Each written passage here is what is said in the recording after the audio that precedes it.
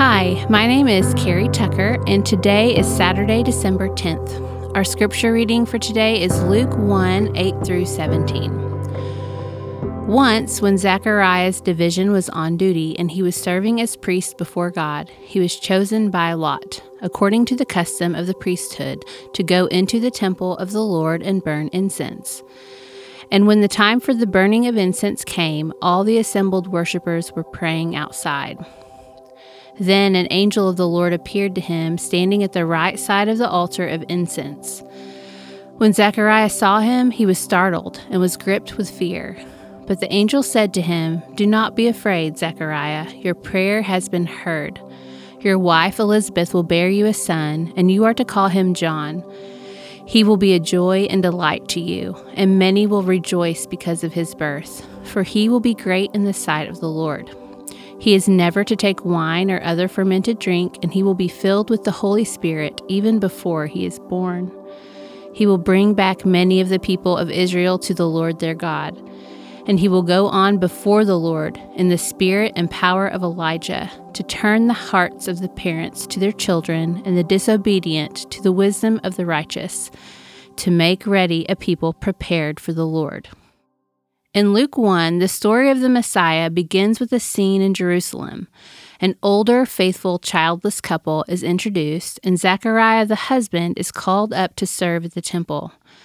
Every morning and every evening, a priest would burn incense in front of the entrance to the Holy of Holies, the place where God had once dwelt. For over 500 years, that room had been empty of God's presence. The incense and prayers of the faithful outside showed the world that the community was devoted to the one true God, even if his presence was no longer with them. On that day, as Zechariah lit the incense, God spoke through his angel Gabriel.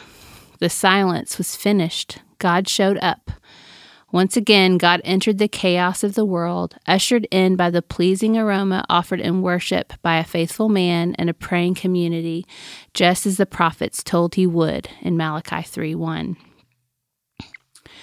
In Luke 1:13, the angel says to Zechariah that his prayer had been heard. Many assume his prayer was for Elizabeth to have a child, but what if his prayer was for God to come down and dwell with his people again?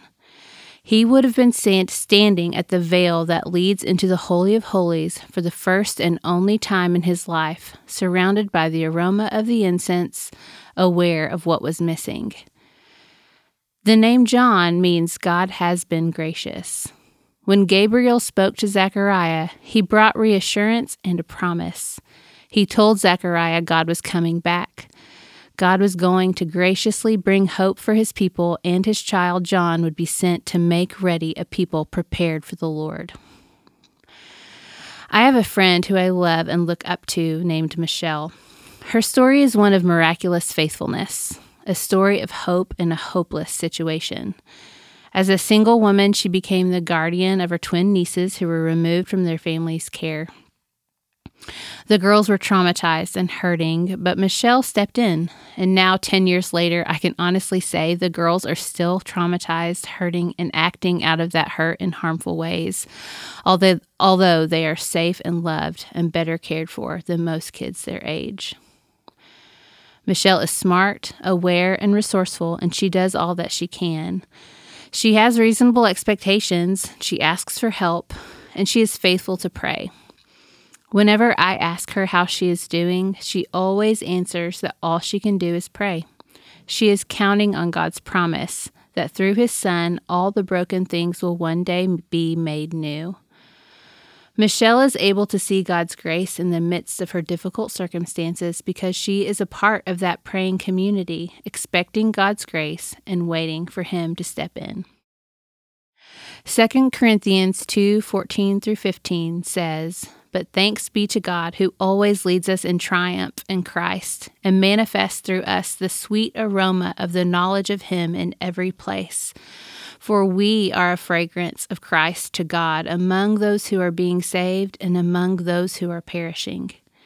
As followers of Christ, we carry with us the knowledge of the Messiah as incense to the world. He is a part of us. We can't always make things happen. We can't always love people enough. We can't make people choose good and right things, but we can be the aroma of Christ by praying, expecting God's grace, and remembering His promises. Even when He is silent or when we feel like all is lost, He is working. His promise to make the broken things new through Christ is still true. Let's be a community of prayer, lifting up people like my friend Michelle, praying for Him to make all things new, and waiting for Christ to come again.